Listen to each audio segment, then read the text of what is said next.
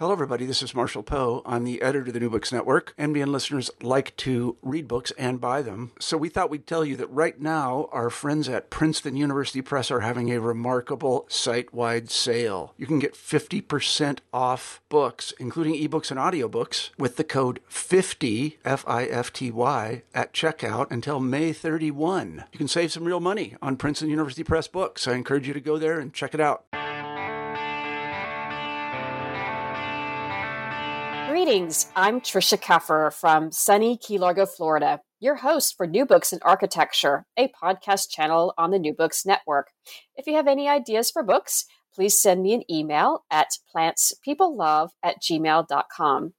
Today's guest is Stephen Higashide, and his book is Better Buses, Better Cities, How to Plan, Run, and Win the Fight for Effective Transit, published by Island Press in 2019.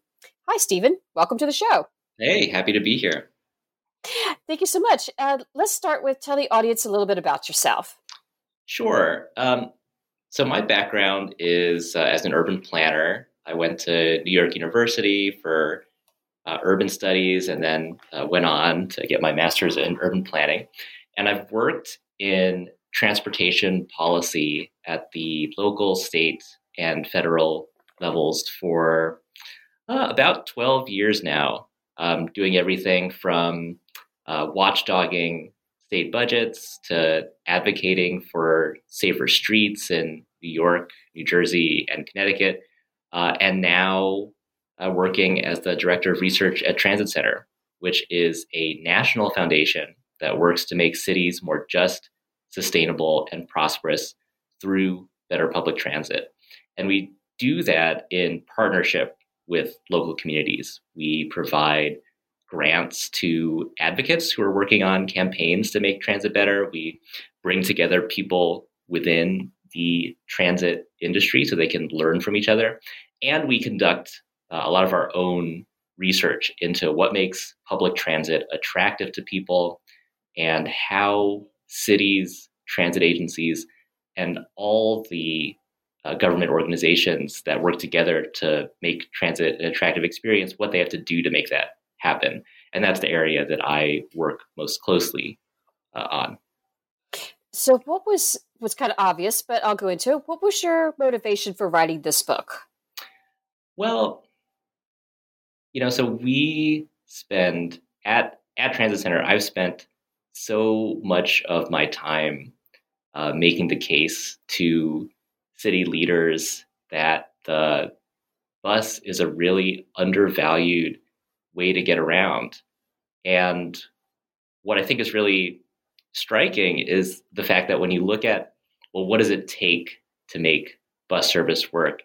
It turns out it's actually pretty simple things about making it fast, making it frequent, designing the street to prioritize the bus. And, we'll get into all the details of what it takes, but it's not rocket science. It's really settled techniques. And yet you actually look at the bus systems we have in most US cities, and too often it's a miserable experience. So I felt like it was really important to explore why that is.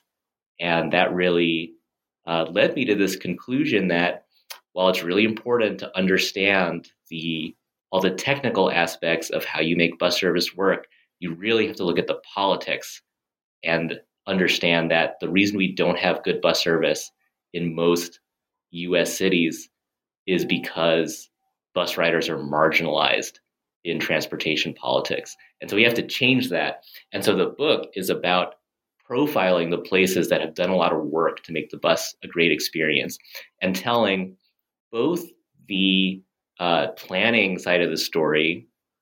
How do you create a frequent bus network? How do you decide where to put bus lanes? But also the political story. How do you build a coalition that actually gets it done? Oh, yeah, that's probably the hardest and most important part. Oh, yeah. I mean, in Indianapolis, for example, one of the cities that I profile, I mean, it took multiple years, and it really took, I think, a deep understanding from. So the business community was initially a big champion for transit, But at first, they really thought that that meant things like, building a light rail line to the airport. And that's really common in a lot of cities. People talk about quote unquote world-class transit, and what they're really thinking is, a shiny new rail line.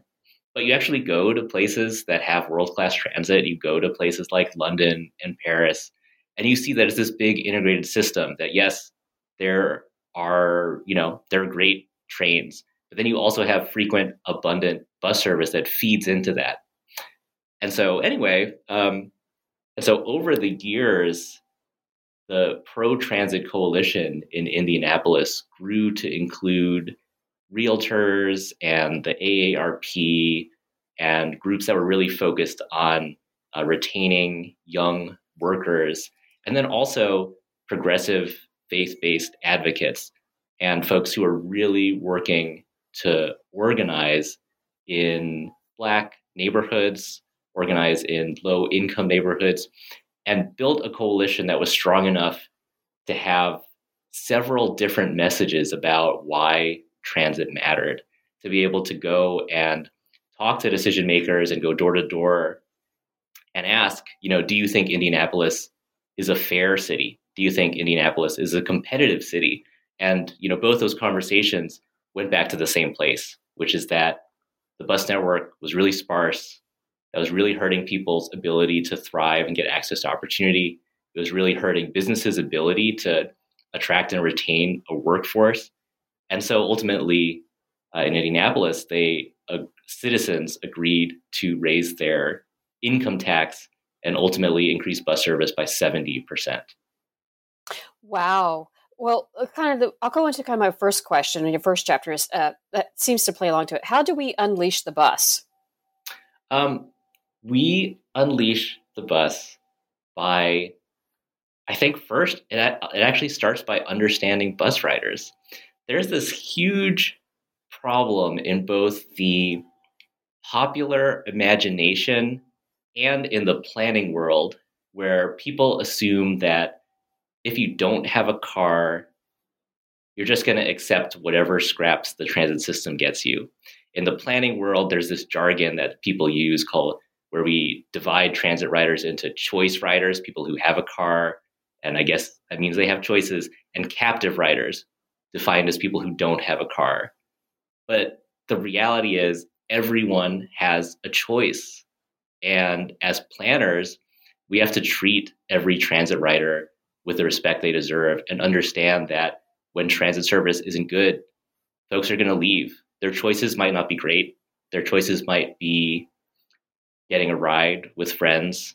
It might be choosing to walk 4 or 6 miles to work. It might be saving up to buy basically a beater car, which is going to be hard for them financially and bad for the environment. But everyone has choices. And so transit has to compete for every rider. And we also have to understand that transit doesn't just have to meet the needs of commuters. Getting to and from work is a small portion of the trips that we take in a day. So if we're designing bus networks that people are going to choose, those are going to be networks that provide convenience service throughout the day so that we can get to the grocery store, for example, so that we can pick up our kid after school. It's about so much more than, making that trip at 8 a.m. in the morning and 6 p.m. at night. So it really starts with understanding that you have to compete for every rider. And then sort of the second step is understanding the technical aspects of transit planning, that people choose the bus when it is fast, frequent, reliable, affordable, and when it's a dignified and safe experience.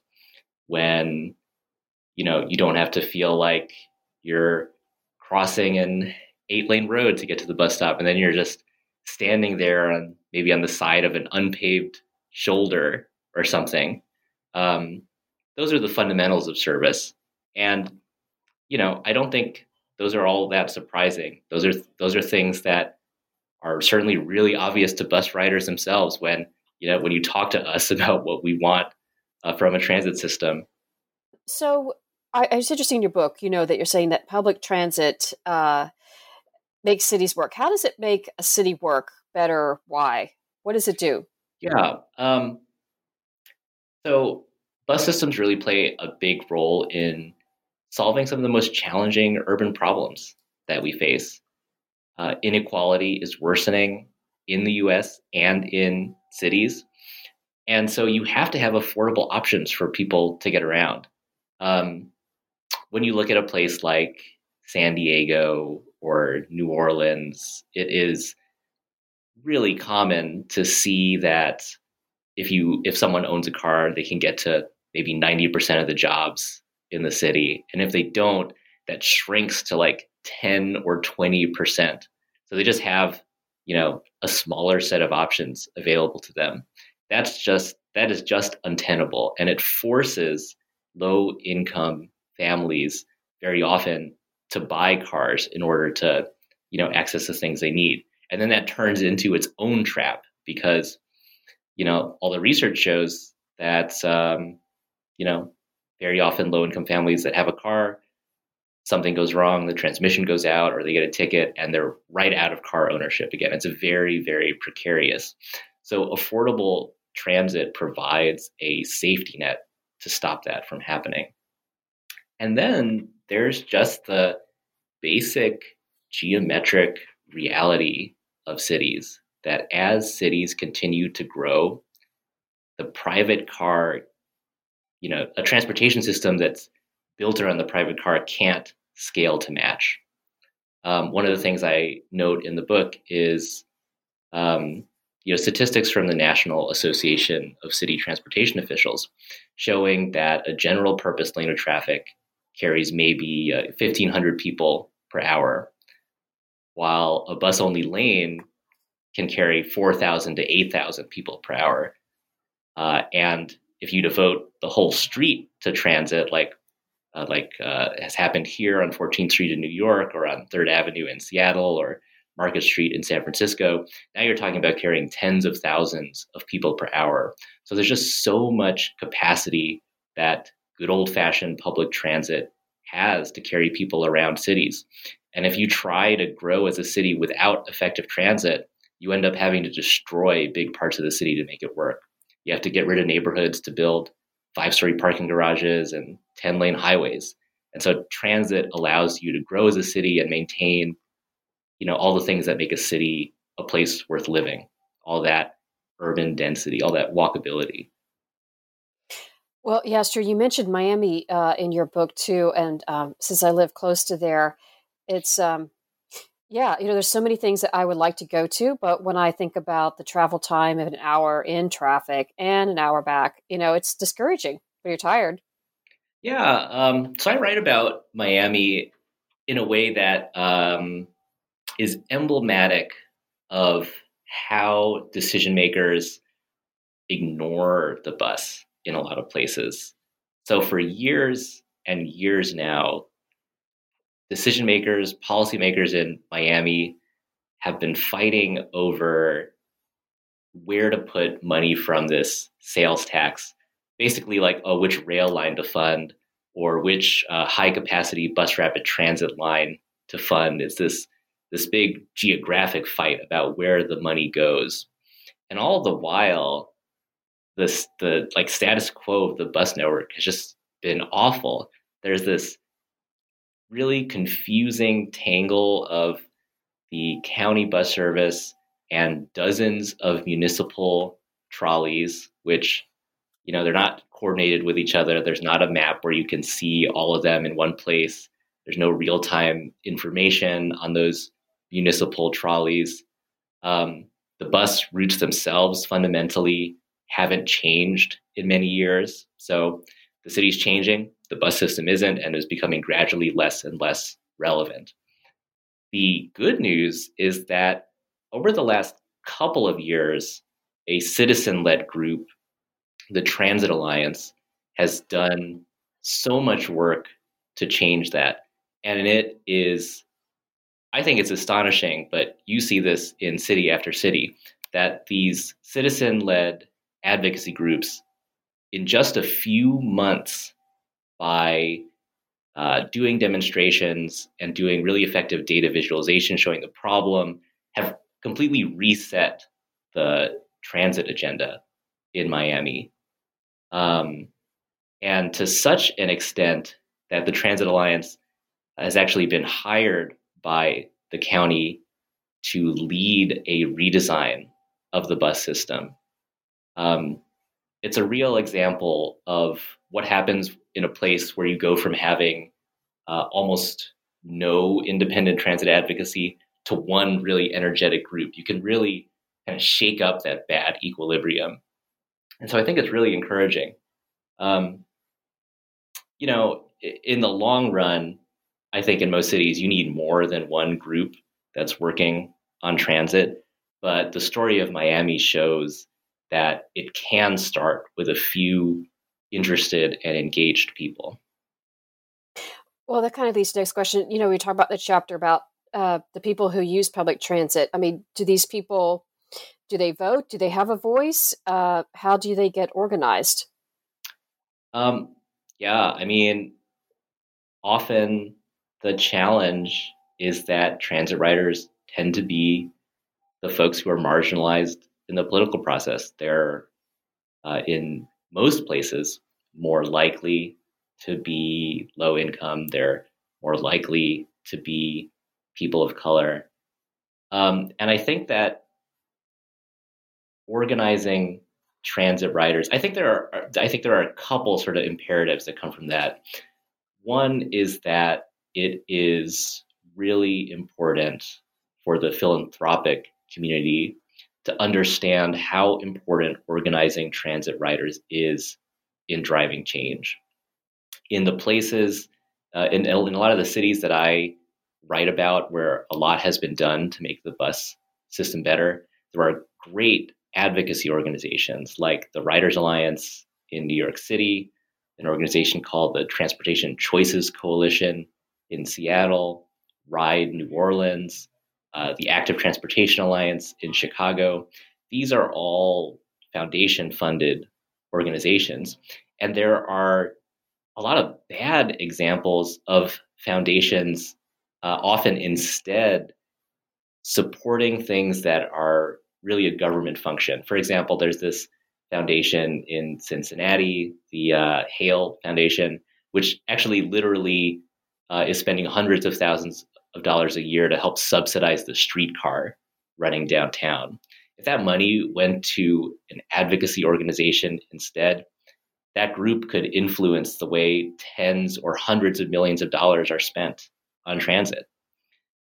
In Detroit, the Kresge Foundation has put millions of dollars, again, in building a streetcar downtown. That really should be going towards political action and advocacy instead. I think a second thing that's really important is that people within public agencies should actually do a lot of thinking about how they set up their public processes in a way that makes it easier for folks in the community to participate and actually helps grow the capacity of some of those organizations. So I write about Metro Transit, this is the transit agency in the Twin Cities, and they're doing this project focused on how to site bus shelters. And instead of doing the traditional form, or instead of just doing like traditional forms of public engagement, having a bunch of open houses, putting a survey online, they actually contracted with about a dozen community organizations to do that outreach in their neighborhoods. And that was important for a couple of reasons. The first is they got much more equitable input. They got responses to their surveys that were actually demographically representative of the people who were riding the bus in the Twin Cities. That's pretty hard to do. But also because they were paying these community organizations, that makes these organizations stronger. And they're the exact same types of organizations that later on can go out and advocate for transit, to their elected officials in the political arena. So partnering with community groups often it's not just the right thing to do, it's really strategic for transit agencies. So what, well, I wanted to go that because I got my master's degree in landscape architecture, and this all kind of plays in together. You're talking about pedestrian infrastructure and how your bus stops are sited, how they're designed, how they're developed. What role does that play in public transit? It's hugely important. Most bus trips involve walking to or from, or probably to and from the bus stop. And that means that you can have a bus that comes every 10 minutes, that is fast, that is affordable, but it's still not going to feel like a great experience to people if they're just standing in some grass, or if it feels really dangerous to cross the street in order to get to the bus stop. So the transit experience and the pedestrian experience are basically the same thing. And this is a big challenge for transit agencies because in most cities, it's not coordinated. There's one agency that operates the bus, and then there are local governments that are responsible for streets and sidewalks. And sometimes, there's not like a history of working together. And so it's really important for someone, whether that's someone in the transit agency or someone in city government, to really take the lead and try to bridge that gap. In a lot of cases, it does turn out to be the transit agency if it's a large transit agency working with a bunch of small municipalities. So just to give a couple of examples, I write about the transit agency in the Portland, Oregon region. They did this great planning study looking at where would you have to build sidewalks and better crosswalks and better pedestrian infrastructure around bus stops that have a lot of potential for ridership. They did that planning work, and then they went around and sold all the smaller municipalities in the Portland area. They tried to convince them to put some funding towards it. But I think more broadly, sidewalks in the US are an outrage, like just to say it outright. And we have to seriously rethink how we care for sidewalks and how we fund them. You look at Nashville or Austin or Denver, these are all cities that have hundreds of millions of dollars worth of sidewalk gaps, where huge swaths of the city don't have sidewalks at all, or don't have sidewalks that are ADA compliant. And even older cities like Philadelphia and New York City, they have had to settle these billion-dollar lawsuits on insufficient curb ramps. And so what we are doing now, where we basically say in many places that it's private property owners' responsibility to maintain sidewalks, and that the way you enforce the ADA is by hundreds of lawsuits, it just doesn't work for people in cities. It doesn't work for transit riders either. I really think we have to find a bigger solution, which might involve federal policy, and making the Americans with Disabilities Act a funded mandate instead of the unfunded mandate that it has been. Yeah, I agree. So many cities just lack good walkable sidewalks. When people like to walk, it's not only that. It's why pay for a gym membership when you can get 30 minutes of walking in back and forth here and there, and there you go. Yeah, and walking and taking the bus actually can be a really wonderful way to see a city. Just on sort of a personal level. When you're on a bus, you get this great street level view of a place. And then, walking obviously is a great way to experience the city. I just had that experience in Houston, actually.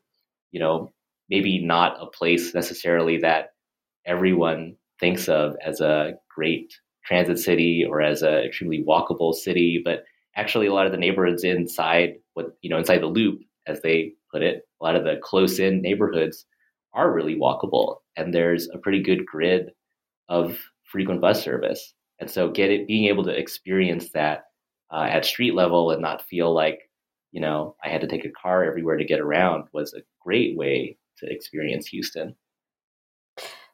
Well, yeah, here in the Keys, it's yeah, all those issues about the bus is relevant here. And I've kind of one time thought I should just walk the sidewalk because you have to travel so fast in a car, and you can't even see what businesses. I think it's bad for business. You can't even see the businesses that are available because you're just whipping past them, trying not to get run over by somebody else either. Yeah, yeah. No, I totally agree.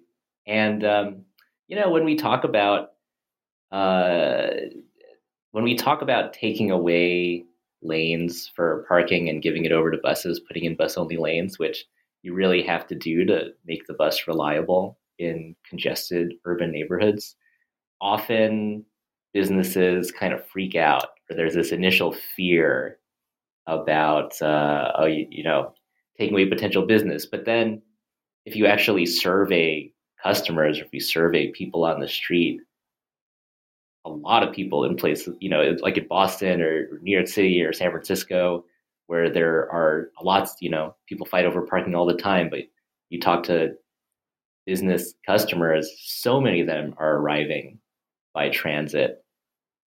And, here in 14th Street in New York, the city recently made it essentially a transit-only street, or it's for transit, trucks, biking, and emergency vehicles. So they really de-emphasized private vehicles. And, there was there was a lot of concern from businesses, but now, several months in, everyone seems to think it's working great. It's such a pleasant place to be. It hasn't impacted business, and it hasn't impacted traffic either on the side streets. Well, I was just thinking, I was like, in the evening, I'll give a plug to one of my favorite places. There's a Key Largo chocolate shop down here. And, Mm-hmm. if I didn't have to jump in my car and in the evening and drive all the way down there, park, get out, go, if I could just go out and jump on public transit, I'd probably go down there at 9 o'clock at night and eat a little extra chocolate. Yeah, I mean, being on transit and walking, you just get to explore neighborhoods a little more. You get to discover it at your own speed. And I find that is really hard to do when you're driving. Yeah, so let's see. You talked about some case studies. What are some case studies that worked? So one of the places that is like probably the foremost example of a new transit city in the United States is Seattle, where over the last couple of decades, they have not only built this great light rail spine, but they've also put in so much frequent bus service, and voters approved these transit expansions multiple times. They have gone from, I think, just over the last 5 years, from a situation where roughly 25% of residents in Seattle were within a convenient walk of frequent bus service. Now that number is 72%. So it's been a dramatic leap in how relevant transit is to people's lives. And I think it's really important to look at the ways in which, there was this great coalition that came together, convinced voters to approve this transit vision. But as the political support for transit grew, they also did so much work on their government institutions to be able to deliver transit more effectively. So, maybe 5 or 6 years ago, Seattle was like most other cities. There actually, there was barely anyone in city government whose job it was to improve transit. And now there's a 25-person transit division inside the city's transportation department.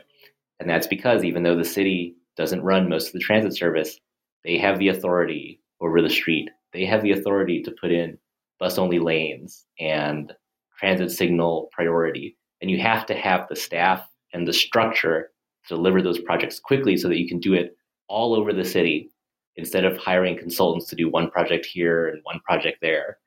They're constantly doing improvements, large and small, and it's this real continual machine of improvement. And just to give one more example, the county bus agency, King County Metro, has a team of traffic engineers whose job it is to study where would street design changes, where would traffic signal changes, how would that speed up the bus, primarily outside Seattle. So they play that similar role of going out and trying to convince municipalities to speed up transit because they've got planning capacity and the small cities don't. And so there's just been so much work, not just raising taxes to deliver more service, but actually thinking about how do you build strong public agencies that can deliver projects quickly. And that's super important. Is there any other examples that you're working on now that work, or what's some that don't work? Well, this is, I write about this a little bit in the book, and I've also overseen research pertaining to it at Transit Center. There was this pretty high-profile failure at the ballot in Nashville. And so many of the reasons why the ballot measure failed was because the folks who were sort of cooking up the transit plan did it in a way that wasn't inclusive. People of color weren't represented at the decision-making table. They weren't really consulted in the plan. And so what came out was this extremely light rail heavy plan without all that much bus service improvement. And it became really hard to sell it in, for example, Black neighborhoods, places where they really, really needed support. And of course, there were many other factors. There was this really high-profile scandal in the mayor's office, but so much of it came down to planning in a way that was not inclusive, to not doing the real coalition-building work, to assuming that because there was a lot of money that the business community had put in, because they had great consultants, that was going to get it over the finish line, and they didn't have a real genuine coalition with support from many different sectors of the civic world. So that's a pretty, that's one recent failure. And then I also write in the book about some of the challenges that happened during the Rahm Emanuel administration in Chicago, where there was one high-profile failure of a planned BRT project, and it seemed to have scared the city off from doing anything for many, many years. That's why I think, again, it's really important to think about what I talk about as tactical transit projects where instead of planning a bus corridor project for multiple years, cities now are often like putting some paint or cones on the street, having that pilot bus lane just for a few weeks, serving riders and studying how the street works. And then after those few weeks, often those lanes are becoming permanent. So it's a much faster process. When you plan a bus project in this multi-year project, it often creates lots of opportunities for homeowners and transit opponents to organize against the project, while also making it really hard for bus riders themselves to, make their voices heard in support of it. On the other hand, when there's a tactical transit project, it's like all of a sudden thousands of bus riders are actually experiencing what it would be like to have faster service. So they have much more of an incentive to talk to elected officials. So I think that's another way in which, like, how you set up the public process plays a huge role in the outcomes you get and who is advantaged. in the political scene. Does that go to, in your book, you talked about gerrymandering the bus. What is gerrymandering a bus? Well, I mean, in that chapter, really what I was trying to get at is that there are so many ways in which our regional politics and state politics are anti-city, and that translates into anti-transit politics. So, for example, federal transportation policy gives immense power to state departments of transportation.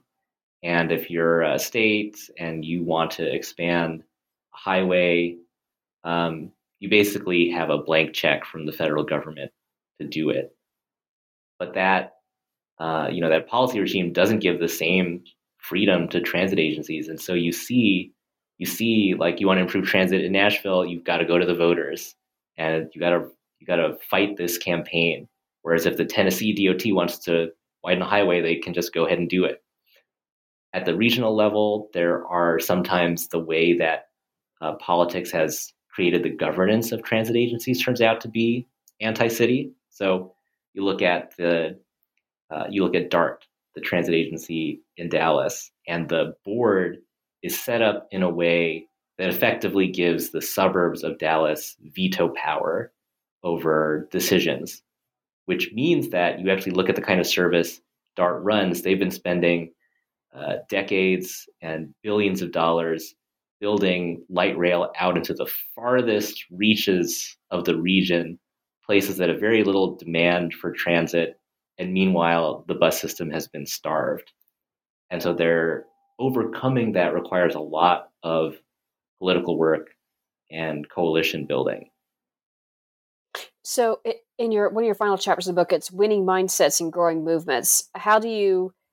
What's the best practices to make changes? And okay, I do have a car, but if I had an option to take a public transit, either bus, rail, or whatnot, as long as it worked, I'd take it. Yeah, and I think that that speaks to the need to have really strong coalitions of groups working outside government. You want to have groups that are organizing transit riders themselves, because that is going to be really important in any neighborhood level discussion, about like whether to put a bus lane down on a particular street, for example. You have to have neighborhoods organized, you have to have transit riders organized. But more broadly, you also have to have, in order to really transform transit systems, I think it's often very important to have buy-in from larger sectors, business leaders, healthcare organizations, and the more types of support you have, the more reasons and the more messages you have about why transit matters. So to your example, you can appeal to people who don't ride transit in all sorts of ways. There is self-interest. There are a lot of people who want to drive less. There's actually lots of polling showing that we are not actually a country where people are in love with their cars. We're actually a country where lots of people feel pretty trapped by car dependence, and Americans really want additional transportation options. So there's self-interest. There's also, I think, people want to vote for and support investments in transit that are going to make their community work better, that are going to help, like, the nurse get to the hospital on time. When you look at the reasons for why people would vote for like a transit ballot measure, only some of it is self-interest. A lot of it has to do with people wanting to feel like they are making their city a better and more functional place. And the great thing is that bus service is an extremely important way to do that. So, that belief actually is quite warranted. Well, I want to go back to a second. You talked about a little bit about healthcare. Do underserved areas where they may or may not have a car available and may or may not have reliable public transportation. How does that affect their health care? Oh man, it causes all sorts of terrible outcomes. There's some good research done by a person named Anson Stewart. He's a researcher at MIT, looking at the impact of unreliable transit on access to healthcare in the Boston region. And it's just so common for people to miss their appointments, which creates this whole cascading effect of outcomes on their own health. And I think we have to talk a lot more about the reliability of transit as something that's so important. Sometimes people, propose a transit project and they talk about the effect of, they say something like, oh, it'll make your trip 3-4 minutes faster on average. But often the real benefit of a bus lane is not the speed improvement on an average day. It's the fact that it makes the trip much more reliable, so that on a bad day, you're not going to be half an hour late anymore. Maybe you'll be 10 minutes late. That makes a huge difference. And so much of what prioritizing the bus does is it takes the sting out of those bad days when traffic's a little worse or it's raining or something. There's also been good research in New York City from a group called the Center for an Urban Future, looking at what a tough commute home healthcare aides have. They're often taking the subway, they're often taking the bus to a subway to another bus. And because the system overall is so unreliable, they are leaving, 40 or 50 minutes earlier sometimes than they would otherwise have to. They build in these huge buffers, and it's enormously stressful. And so that has implications both for like home healthcare workers themselves, but also the people that they are caring for and everyone's ability to age in place. So there's such a big connection between transit and healthcare. Oh, that sounds like another book. Yeah, well, I mean, transit and transportation is so connected to like every other sector. That's one of the things that really sucked me into working on it. This feeling that, oh, this is not just one narrow policy area. It actually kind of affects everything that has to do with how we live our lives and how cities work. It's kind of like blood circulation. It's got to go everywhere in the body. We've got to be able to go everywhere to get everything we need. Yeah, that's right. That's right. And there's this anecdote from earlier in the book. There's this professor at the City University of New York, Kafui Atto, who's talking about, he was on a bus in the suburbs of New York City, and I think it was Poughkeepsie, and there was this proposal to like make all these changes to the bus system, and he was overhearing all these other folks on the bus talking amongst themselves about what it would mean for them. And the bus driver says, "Wow, you guys have great ideas. You should go to City Hall and like testify and talk about what this is going to mean for you." And no one on the bus was willing to take him up on that offer, because they knew that if they went to the public hearing, which was at, I think it was at 6:30 p.m., they knew that if they went and testified, the buses were going to stop running and they wouldn't be able to get home by the time the meeting was over. And that is so illustrative of the way that if you don't have, say, the right to transportation, the right to move around the city, it really impinges on all your other rights as a citizen, even your right to participate in, self-determination. So it just really underscored for me like what the stakes are when we talk about buses. Oh, yeah. And that's such a great note to leave this on. Great thought. Well, Stephen, I know we've taken up a lot of your time today, and I really want to thank you for being here. This book is very insightful. So can you tell the audience, what are you working on now? And I am so excited about some of the research that we're doing here at Transit Center. Some of the things to look out for in the coming months. We're working on this policy document on what should a Green New Deal include when it comes to public transit policy. And we also have this big research project with a group, the Center for Neighborhood Technology in Chicago, looking at 4 transit agencies that want to further racial and social equity. How can they better analyze their own service, their own fares, their own capital investment decisions? That's one of those things that, maybe sounds a little wonky, but it makes a huge difference in actually implementing and getting to a future where we have transit that is, attacking some of the inequities that exist in society. So there's plenty more, but those are 2 projects that just are so exciting to me, and I can't wait to see them out in the wild. Well, if you haven't read any more books, you have to send them to me. Yeah, sure will. Well, again, for our audience, this book has been Better Buses, Better Cities, How to Plan, Run, and Win the Fight for Effective Transit by Stephen Higginshide, published by Island Press in 2019.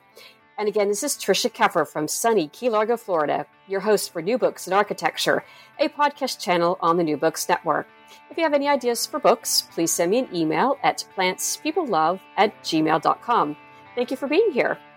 Thanks for having me.